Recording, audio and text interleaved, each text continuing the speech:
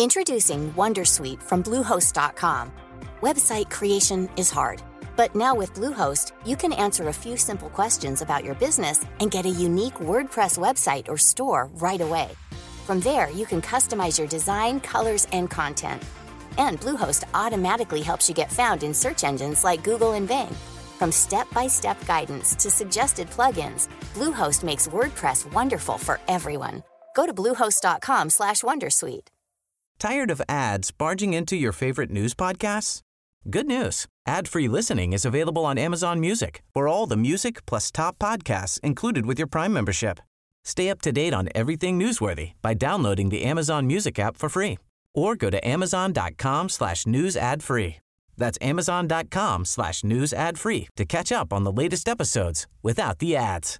Hey, Dave. Yeah, Randy. Since we founded Bombas, we've always said our socks, underwear, and T-shirts are super soft. Any new ideas? Maybe sublimely soft. Or disgustingly cozy. Wait, what? I got it. Bombas. Absurdly comfortable essentials for yourself and for those facing homelessness. Because one purchased equals one donated. Wow, did we just write an ad? Yes. Bombas. Big comfort for everyone. Go to bombas.com/ACAST and use code ACAST for 20% off your first purchase.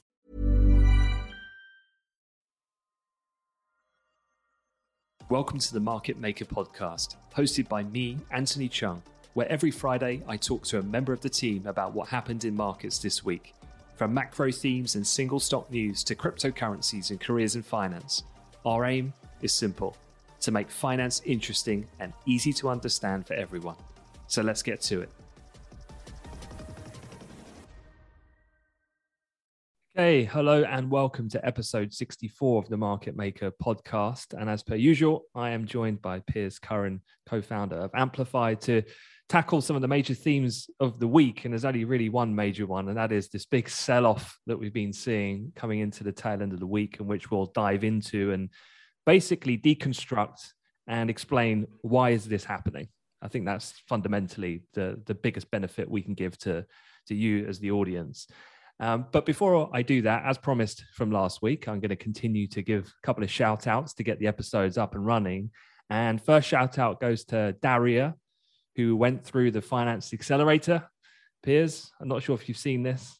She went through the Finance Accelerator and has just been offered the role in the sales and training division at Morgan Stanley for next summer. She said, I quote, "While the simulation helped me get noticed by Morgan Stanley, the podcast actually helped me secure the internship position."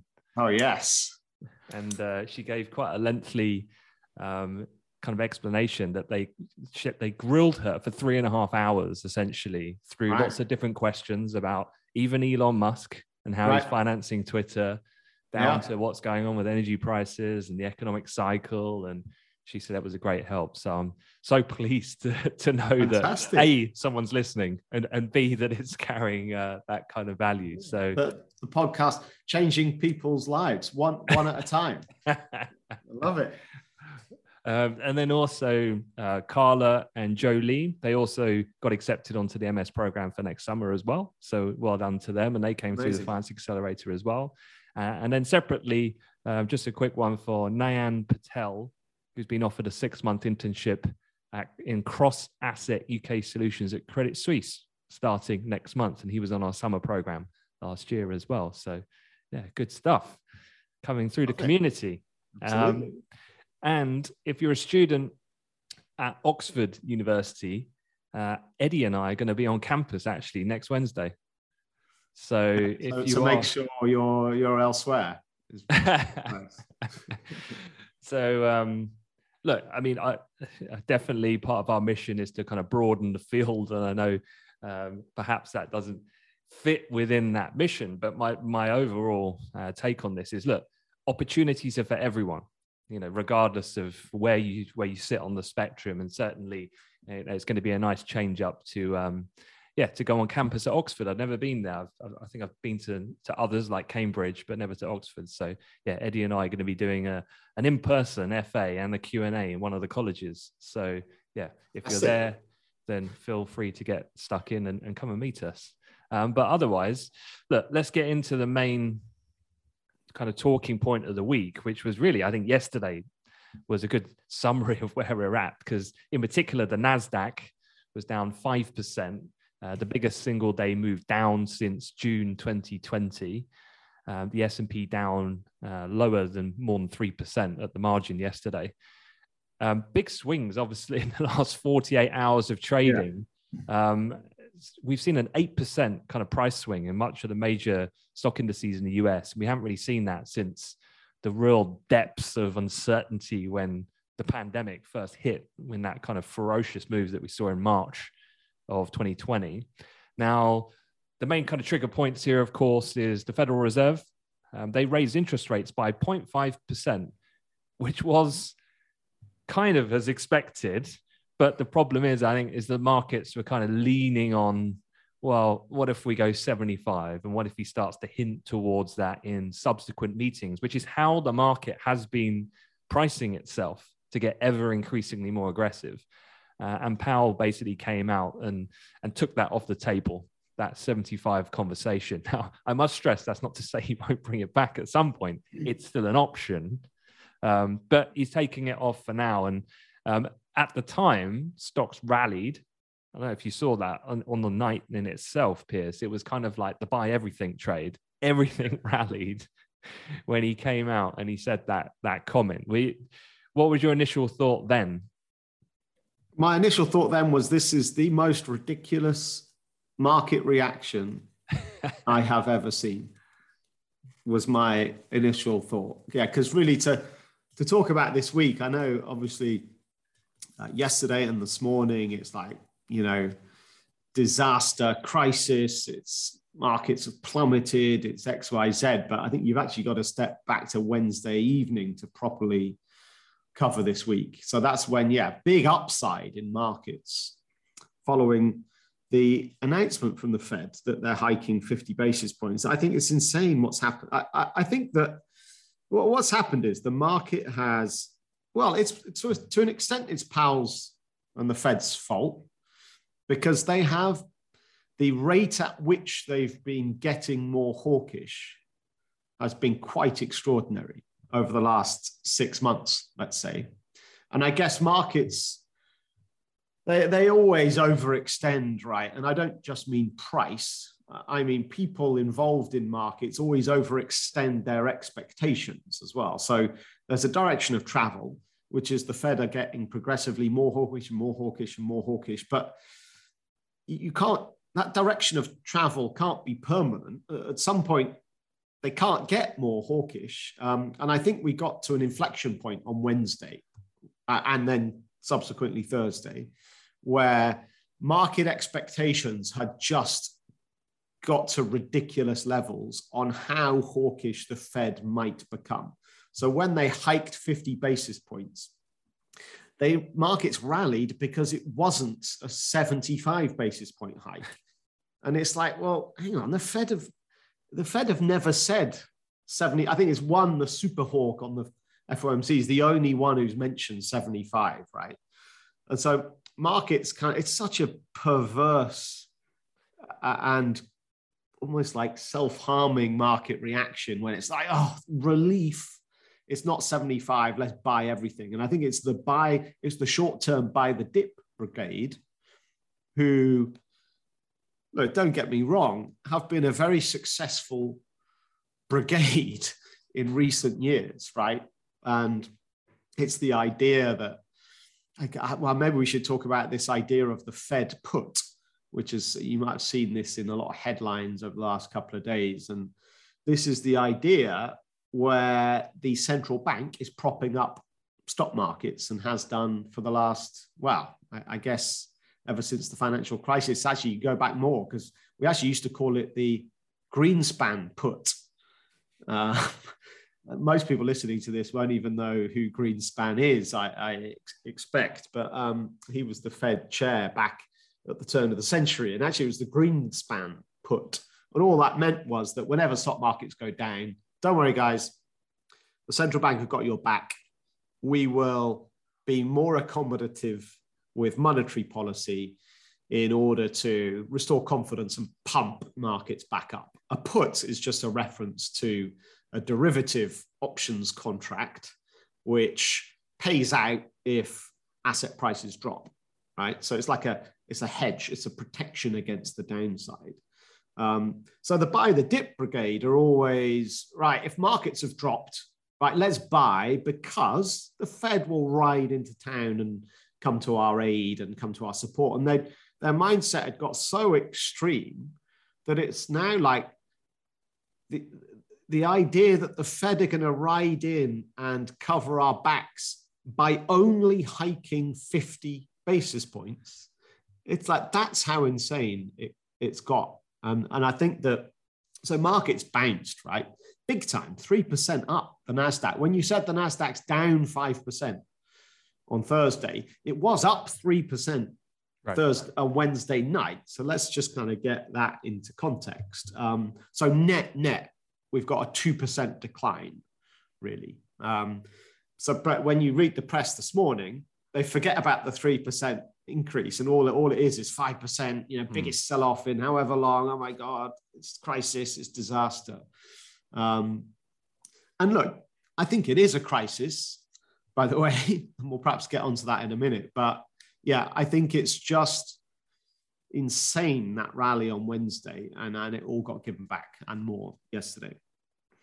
Yeah, I was just looking at the NASDAQ 100 future, and I know not everyone will have access to charts, but where we peaked on that spike, such a technical level there on the high that we had just a few days prior on the 28th, and also up at around the highs that we were seeing on the 26th. It was just like, if you had the strong conviction behind your thoughts of this is just a function of ill pricing on behalf of markets, and the direction of travel is, as you say, rates are tightening, market conditions are going to tighten, then actually that was an opportune moment if you're of a bearish disposition short term to definitely. I'm interested to see how we finish this week, actually, because I guess behaviorally what you can see, we've got non-farm payrolls, I should say, coming out this afternoon. And I should also say, I think that's just absolutely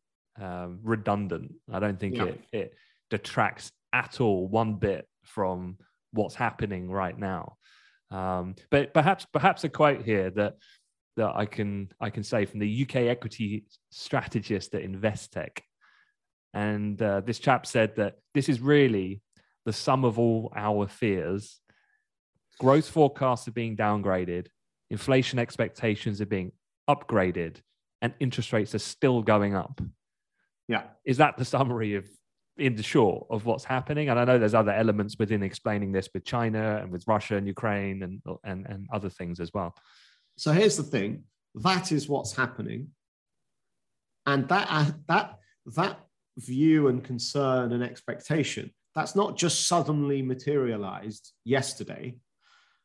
That's been incredibly obvious for weeks, right? That growth is decelerating. We know that. We've had GDP figures that were much worse than expected. We know inflation's going up, and we know interest rates are going up. That's a hell of a recipe. That's such a bad cocktail of factors for an economy, okay? That is the underlying situation, medium term.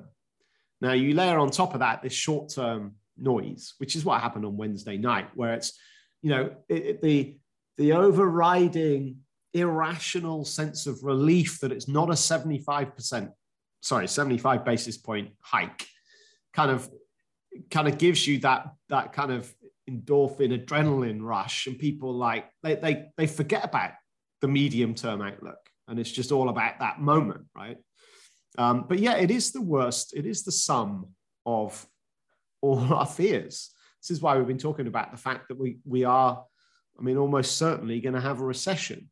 And I think when you look at what Powell said on Wednesday night, then, if you're rationally assessing that meeting, then what he said was really bad news.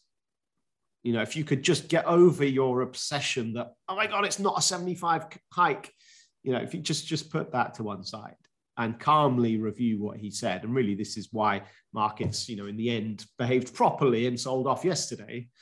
And And what he essentially said is, we're going to hike rates because actually inflation is the big problem, and we're going to hike rates, and it's going to cause a recession, but we're going to hike rates anyway. He basically said, we're going to cause a recession, heads up. And he's trying to use this terminology, soft landing. So he's talking about how we're going to engineer a soft landing. We need to get inflation under control. That's the priority. We need to hike rates fast. To do that, it's going to cause a recession, but that's fine, because actually a mild recession is basically our best case scenario. And and in the meeting, he changed the soft landing. He said it will be incredibly challenging to engineer a soft landing. He said it actually, and I'm quoting word for word here, depends on events that are not under our control. And he said that actually it may be so difficult that it might be, rather than soft, it might be a softish landing. Now, I know that doesn't sound particularly dramatic, soft or softish, but I was reading one guy's kind of interpretation on that, which I thought was quite a good analogy, which was, imagine if you're in an aeroplane and you're coming into land, and the pilot gets on the mic and says, guys, look, this is going to be a really difficult landing. You know, I'm not sure it's going to be soft. It might be softish. And you're going, what? My God, panic ensues, right? Because then you assume the worst, because it's softish is so unquantifiable. Basically, it means he doesn't really know. And he doesn't. And I tell you what, that's concerning. So aside from any, as you're explaining that, aside from any investors who might be feeling some pain this week, the person that I can't help but think when you're explaining this is Joe Biden, because it's just gone from pretty bad to an epic fail, surely, because the timing with this, the midterms in November, and then the way Elon's heading with his freedom of speech brigade. Yeah. And I don't care what Trump says about, he's not going to come back on Twitter, even if invited. He'll be back. Mark my words in this episode. Surely this is the worst presidency in history. Right. Maybe. But it will go down as that from a technical perspective. If you're looking at actual rating numbers, it probably will end up being that. He'll be the worst president in history. Yeah. Which is a sobering realization. Just given the, not to open Pandora's box here and deviate too much off piste, but just given what I know we're going to discuss in a moment about house prices and general wealth division, and the fact that people's savings and the cost of living is going up, that's going to create even more social division, which makes it even more prime time for a Trump type candidate. Surely. Yeah. I couldn't agree more. It's the end of this year is going to be a really challenging one. And the other thing I just want to mention specifically about what Powell said on Wednesday that should cause us a lot of concern. He said that I've got tremendous admiration for a guy called Paul Volcker, who was a predecessor of his. He was the Fed chair back in the 70s, in the 80s. And that should worry people a lot, because what Volcker did was aggressively hiked rates to finally overcome an inflation crisis. And in doing so, crashed the economy, forced a recession, and knew he would force a recession. But actually, that was the best case scenario in his mind. So, look, this is what's coming. The Fed are going to carry on hiking, even if growth continues to weaken, because the bigger fish to control in the medium to long term is inflation. So that's the reality. Now, obviously, markets have, in the end, woken up.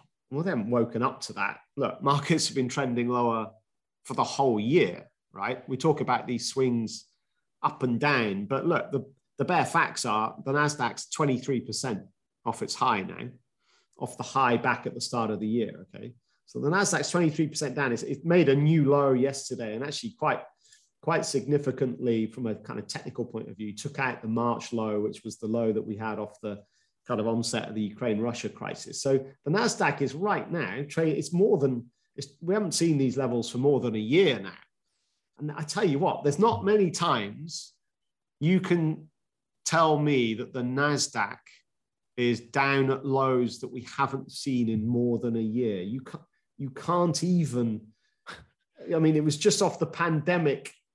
You couldn't even say that off the COVID pandemic in March 2020. Couldn't even make that claim. So this is a significant correction, and that's the right term here. So, a correction, technically a correction is 10% down. A bear market is more than 20% down off the recent peak. So we're bear market territory here. And is this the bottom? I definitely would say not, in my opinion. I definitely don't think we're at the bottom here. So look, markets are trending lower, and that's across the piece. I mean, but within that, there are, of course, from an investor's point of view, I mean, like if you're trying to look out ahead, and look behind you in the last, let's just take 2022, what's already happened and what's going to happen. And for investors, this is going to be a phenomenally challenging year. I think it's been too easy for too long. There was, we often talk about, investors often talk about this thing about a rising tide lifts all boats. So like in 2021, everything went up. So actually, from an investor's point of view, it didn't matter what you bought, you made money. And that's because there's $11 trillion worth of stimulus that got pumped into the system during COVID. And so everything goes up. You literally can't get it wrong. It's just in 2022, everything's going down, actually, including bonds, right? It's stocks and bonds have had a shocking year. And I think this is where the reality hits home, and I guess you sift the wheat from the chaff in terms of proper investors who really know what they're doing. To make money this year is going to be super challenging. And you're going to have to be much more selective. You're going to have to do much more work in terms of your kind of due diligence on these companies, for example. And, it's going to be a bit of a minefield to navigate through it. One example before I hand it back to you is, thinking about inflation and how do you deal with that as a company, because your input costs go up, right? Your raw material costs are increasing. So, how do you deal with that? Well, you pass it on to the consumer. So your prices rise. But some companies can do that much, much more easily than others. Examples like if you take companies that have got a kind of rock solid brand and sort of unassailable market shares. So I'm thinking about people like Coca-Cola. They can raise prices, and they have done. And actually that doesn't have too much of a dent on their revenues, because they've got such a solid brand. But then Netflix would be a good example of a company that actually has tried to raise prices, and it's just spectacularly kind of negatively impacted their market cap and their share price. So look, it's going to be super challenging. It's already been a challenging year, and it's definitely going to continue to be so. So just from obviously there's no definitive answer here, but just given the things that we've discussed, the way of which we foresee then the economy developing over the next 9 months or so, 8 months for the rest of the year, and given the fact then that markets are forward looking, so now we're going through this readjustment episode. Yes, the market overstepped the mark, as you said. Now Powell's kind of switched. He's like, Volcker fanboy, this is what we're doing. So we're kind of aware of the fact that tightening is going to happen at pace. This is the ramification playing out right now. So in terms of the most, I guess I'm just trying to say peak fear. Right. When can we anticipate that? Because then when is it that we've repriced for the peak fear. And I know that the parameters could change. And I guess the one threat I see is still China. And a very disruptive scenario there takes, us into double-digit inflation in Western Europe and in the US. If that materializes, the disruption impact obviously still exists on the energy front. However, I'd say that's much lower than where we were. But kind of like that peak pricing, if you like, which is the key culprit to weigh down these equity markets. Time-wise, do you have any kind of feelings about that? So it's like the billion-dollar question. Basically, what you're asking is, when's the bottom? There's a good saying. I don't know if I should talk about that saying, but there was a saying on the trading floor back in the day. But if you try and pick bottoms, you get smelly fingers. Anyway, what I would say is uncertainty is the killer, right? For market confidence, for market sentiment, for risk, the prices of risk assets. Uncertainty is the biggest fear. And when you've got clarity on how bad the bad is going to be, then actually that's better. That's a better position to be in than the uncertainty, because the human nature is always kind of, if there's uncertainty, you kind of always think about what the worst case scenario, right? And that's fueled by the media. Just have a look at what's going on in the media this morning. I mean, my Lord. So I'd say there's unknowns that's fueling the uncertainty. Powell pointed to those in his press conference. It depends on events that are not under our control. So there he's talking about China for sure. He's talking about, fine, the Russia-Ukraine crisis, and for how long will that, sustain this massive spike in commodity pricing? So of course, they're out of his control, right? And so there's some massive unknowns. But then I'd say that the other big thing we haven't mentioned yet, which we need to, is quantitative tightening. Because it's not just about interest rates here. It's also, it's a double whammy. So this is aggressive tightening. It's not just hiking rates at a pace we've never seen for like 20 years. It's also starting to reduce the Fed's balance sheet. It's unwinding all of that stimulus money they pumped into the system during COVID. And it's the speed at which it's going to be unwound. And I think that was one of the key negative takeaways on Wednesday. It was the speed and the rate at which they're going to do that. Have you got the stats on that? Yeah, if you give me 1 second, I do. So, because on their balance sheet, they hold both treasuries and mortgage-backed securities. And so they're going to start to taper, right? And they did this back in 2018 and into 2019. But this time around, the speed is going to be much faster. So the Fed are going to begin allowing its holdings of treasuries and mortgage-backed securities to decline in June at an initial combined monthly pace of 47.5 billion, stepping up over 3 months to 95 billion. Right.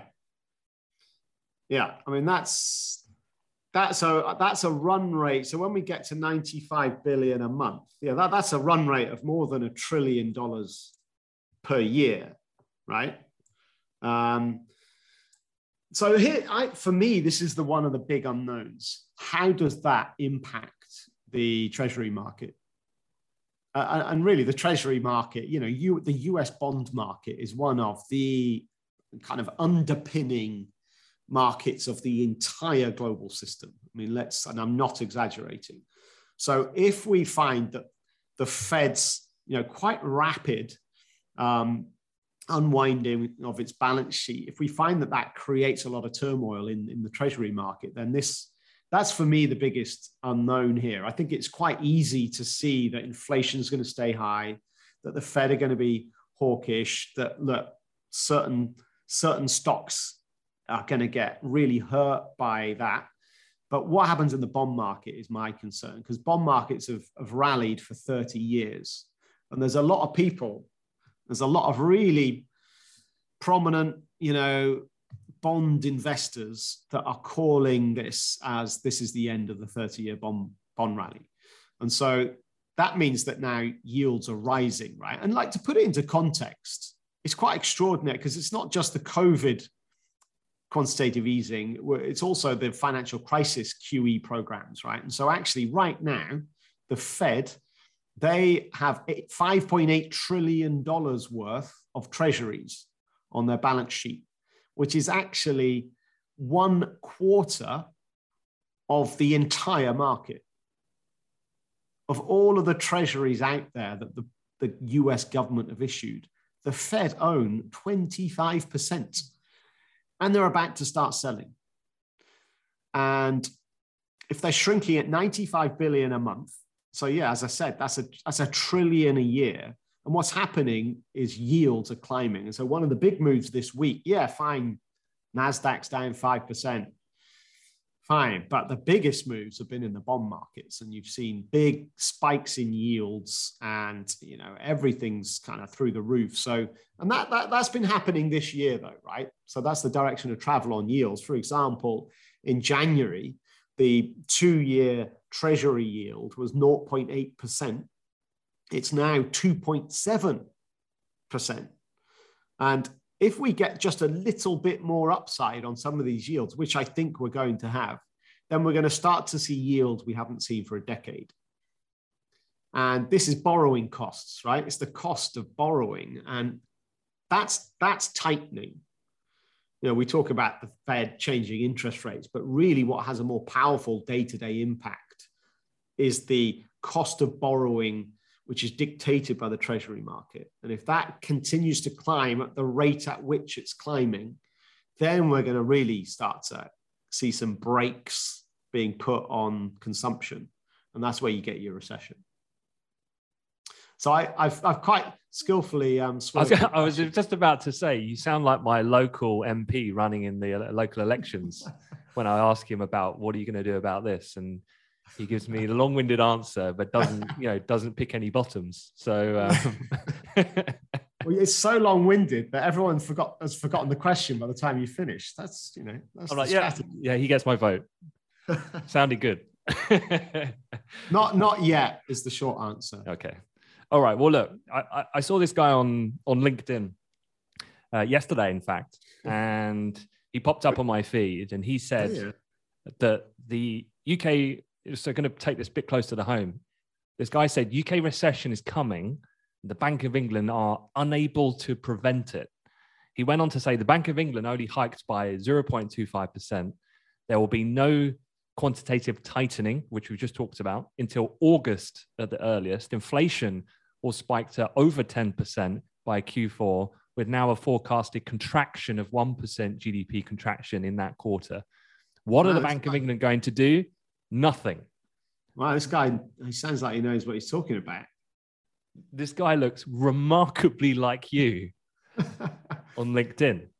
Yeah. So come on, explain yourself. You said the Bank of England are going to do nothing about it.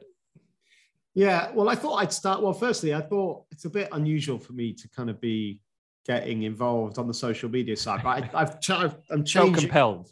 I'm changing my spots. I'm actually going to start to do it more often. Yeah, look, I think the Bank of England, again, it was one of the most remarkable monetary policy events, I think. I'll talk about the Reserve Bank of New Zealand in a minute as well. But look, every central bank's got the same problem, every single one. And it's our worst fears, right? It's growth is slowing, inflation's crazy high. And actually, we've got to a moment in time that we haven't seen since the 80s where it's the slowing growth that's not the biggest problem. Mm. And therefore, these banks have got to step up and they've got to contain inflation. Yeah, so that's what I meant when we're going to have a recession at the end of this year and the central bank's going to do nothing about it. What I mean is they're not going to play to the rule book that we've seen of the last decade, which is the put, right? It's the central bank put. It's any hint of slowing growth, right? Let's stimulate. Let's cut rates. Let's cut rates. Let's cut rates. Well, sorry, but rates are on the floor. You can't cut rates anymore. All right, let's pump in QE, more QE, more QE, more QE. We've got your back. But unfortunately, they can't do that now either, because the big elephant in the room is inflation, and more QE will just fuel more inflation. So I think we have got to the end of the journey, the end of the highway, the end of the stimulus highway. And we've got to turn around. And so there'll be a recession and we will not get monetary stimulus. And that's why we're so worried. And that's why the uncertainty's there, because, well, how long will inflation remain high? Is it by the end of this year actually a slowing economy does the dampening effect on inflation for us? Or worst case scenario, it doesn't. Then we've got serious stagflation. And that's kind of, so yeah, we're in a new era here. And it's actually one I've never traded in. And I've been trading for 20 years. So yeah, it's the rule book's out. And that's why markets are panicking. Yeah, and talking about the timing, the Bank of England did say that energy prices could rise a further 40% in October, which we know of because that's the semi-annual cap increase that will need to factor in the increase in wholesale prices. So timings wise, we've got another 40% to come on the energy price bill. I'm sure everyone's felt that when those bills have come in recently, and it's going to get even worse by a quite substantial degree and quite late in the year as well. Yeah, and I think I said that all the central banks have got the same problem. There are subtle differences that each one's got to tackle. And I think for the Bank of England particularly, it's the kind of utility bill crisis. It's the cost of living crisis. And you could say for the ECB as well, and that's perhaps a function that where Europe is being more, immediately impacted by gas prices rocketing because of the Russia situation. I think for the Fed, they've got us. They're more sheltered from that. They're more immune to the Russia-Ukraine crisis because they're not as dependent on Russian energy, right? But the Fed have got a much tighter labor market, and that's kind of their kind of big concern to try and tackle. And I said I was going to mention the Reserve Bank of New Zealand, which might seem a bit of a random one, but actually history does dictate they've kind of been a bit of a lead indicator on all of this. They've been quite a progressive central bank, and they were the ones that first actually came out, like a few decades ago, came out with this idea of inflation targeting as the kind of main policy kind of objective. They were the first ones to start hiking rates last year. And this week, they got massively aggressive with their language and have gone further than the Fed have gone, where they're now actually directly and openly talking about asset price bubbles. I mean, this is something the Fed don't talk about, right? It's the elephant in the room. They don't talk about asset price bubbles, and these bubbles have got to deflate. They talk about inflation, and they talk about having to contain inflation. And but what the Bank of New Zealand said is, look, house prices are up 45% in 2 years. It's a bubble. We're going to deflate it. They're straight out, and look, we are, and that's something central banks. Yeah, that's an unusual one for central banks. They've always been seen as kind of the silent supporter of asset prices. And obviously that's fed into this whole thing around inequality, because the rich get richer as these big asset prices kind of appreciate. And, it's just feeding into that whole more kind of bipolar, more extreme political environment that we see around the world and so on. So yeah, I thought the New Zealand central bank getting way more aggressive and just calling it out that asset price bubbles are here and it's not sustainable. We're going to do something about it. Some context then. What's the house price movements that we've seen over these three regions that you've mentioned? So New Zealand's, what you said, 45%. What's it look like in the US and the UK by comparative terms? Yeah, good. Because 45% does sound like a bubble. Well, yeah, right. So in the So, and again, here's where you have subtle differences that these central banks have got to deal with. So, yeah, New Zealand 45%. The US is actually 34%. That's house prices upside in the last 2 years. So since COVID, right? Since COVID, 34%. The UK is actually 20%. So when we specifically look at the housing market, then fine, there's a bigger bubble in New Zealand. But then if you look at the stock market, well, then look at the NASDAQ versus, I don't know, the FTSE 100. The FTSE 100 basically hasn't moved. Well, in 10 years, never mind 2 years, whereas the NASDAQ's up, I don't know, whatever gazillion percent. So for the US, yeah, it's the stock market that's looking bubbly. And we're beginning the slow deflation. Okay. All right. Well, look, to summarize then, how would you suggest, because I know we do have a bit of a blend of listeners here. We've got students who I think we've kind of addressed a lot of the main points of what we set out to do, which was why is what's happened this week happened. But there are some investors as well, and even some of the students who invest. What would be your best advice given your 20 years experience at this juncture in time? Be very careful.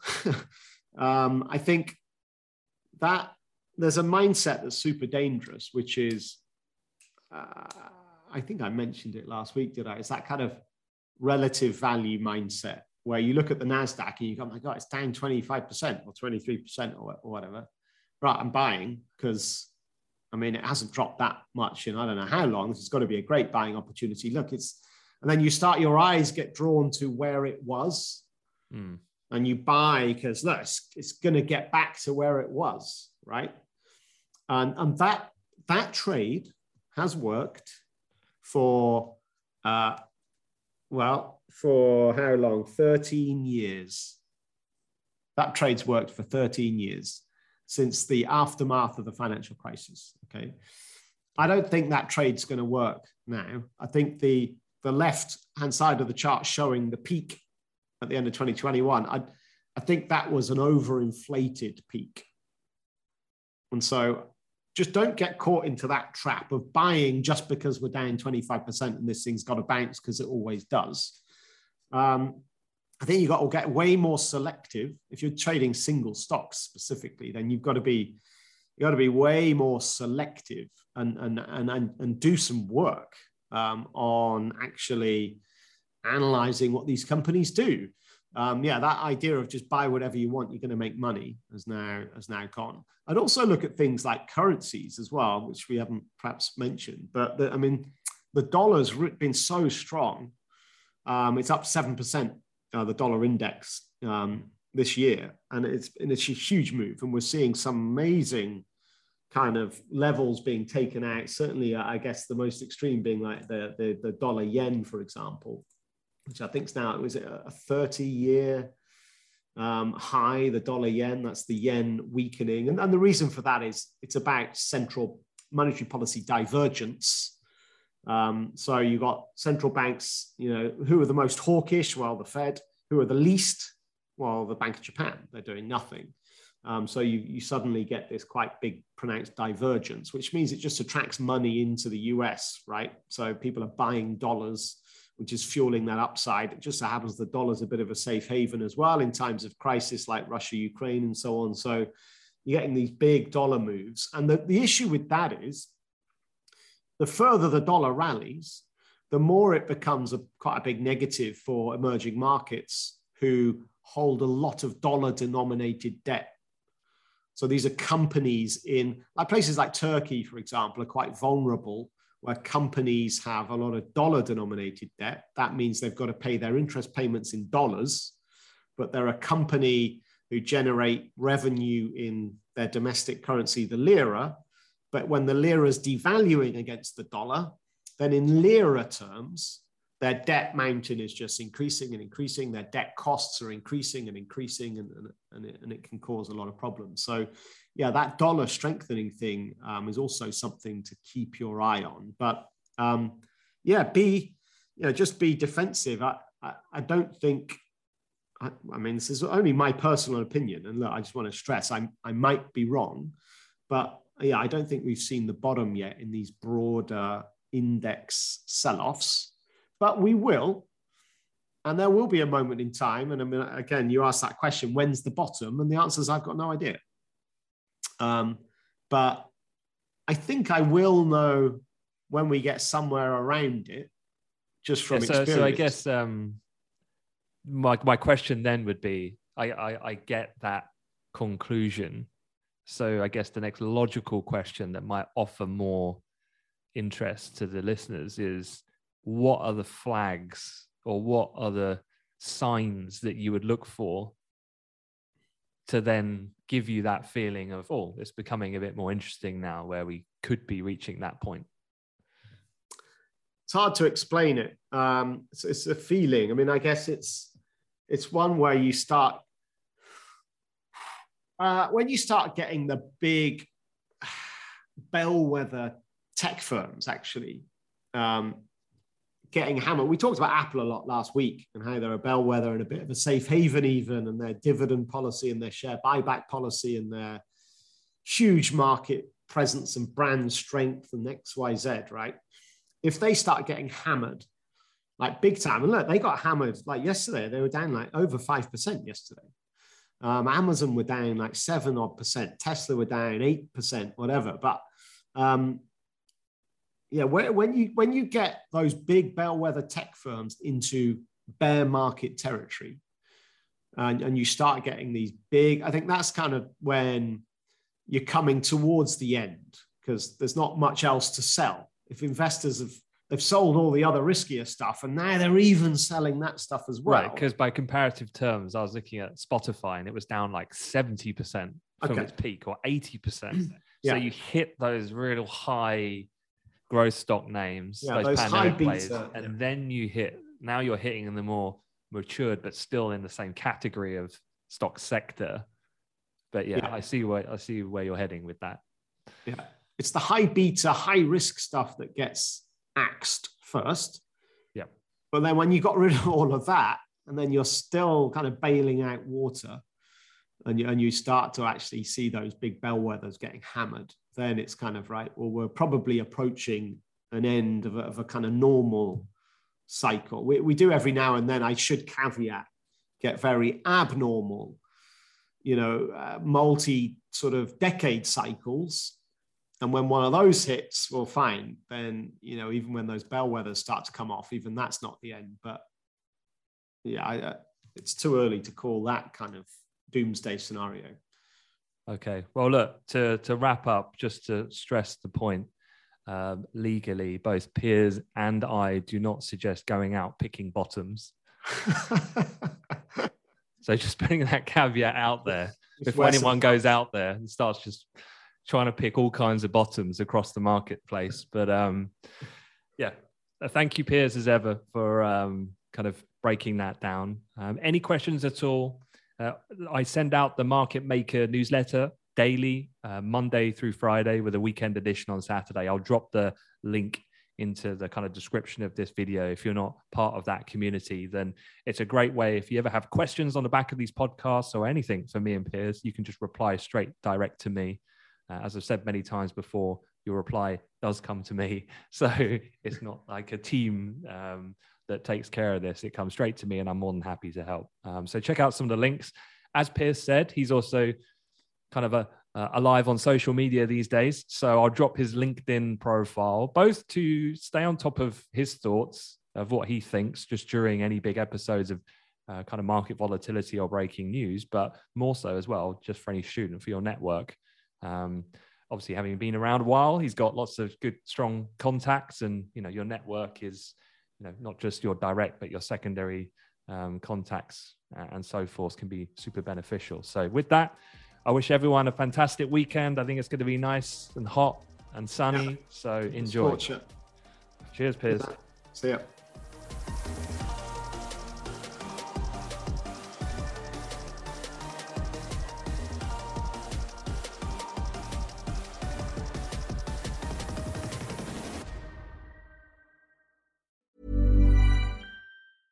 Selling a little or a lot? Shopify helps you do your thing however you cha-ching. Shopify is the global commerce platform that helps you sell at every stage of your business. From the launch your online shop stage to the first real-life store stage, all the way to the did we just hit a million orders stage.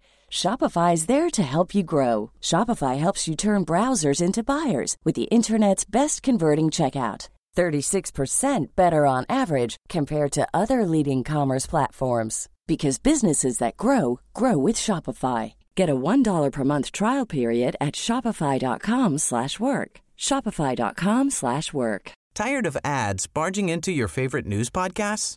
Good news. Ad-free listening is available on Amazon Music for all the music plus top podcasts included with your Prime membership. Stay up to date on everything newsworthy by downloading the Amazon Music app for free or go to amazon.com/news ad free. That's amazon.com/news ad free to catch up on the latest episodes without the ads. Hi, I'm Dory Shafrir. And I'm Kate Spencer. And we are the hosts of Forever 35. And today we're talking about Club Med, the best all-inclusive getaway for families. Today, Club Med has nearly 70 resorts worldwide, from beachside resorts in the Caribbean and Mexico to magical locations in the Maldives and Morocco to ski resorts in the mountains from Canada to the Alps. Between their all-inclusive family programming, wellness offerings, land and water sports, and their French heritage-inspired food and drink offerings, Club Med is the best way to elevate your family getaway, no matter which location you're at. To learn more, visit clubmed.us.